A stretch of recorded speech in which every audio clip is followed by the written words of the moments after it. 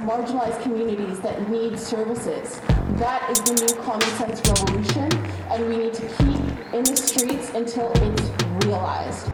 No justice, no peace, defund the police. No justice, no peace, defund the police. You're listening to Brûler Bâtir, un nouveau podcast mensuel bilingue de la Defund Coalition. And so we're using the words like defund or abolish, which are kind of destructive words, but it's really about what happens as you do that. And I kind of think of this as like a motion that constantly requires labor and energy and struggle.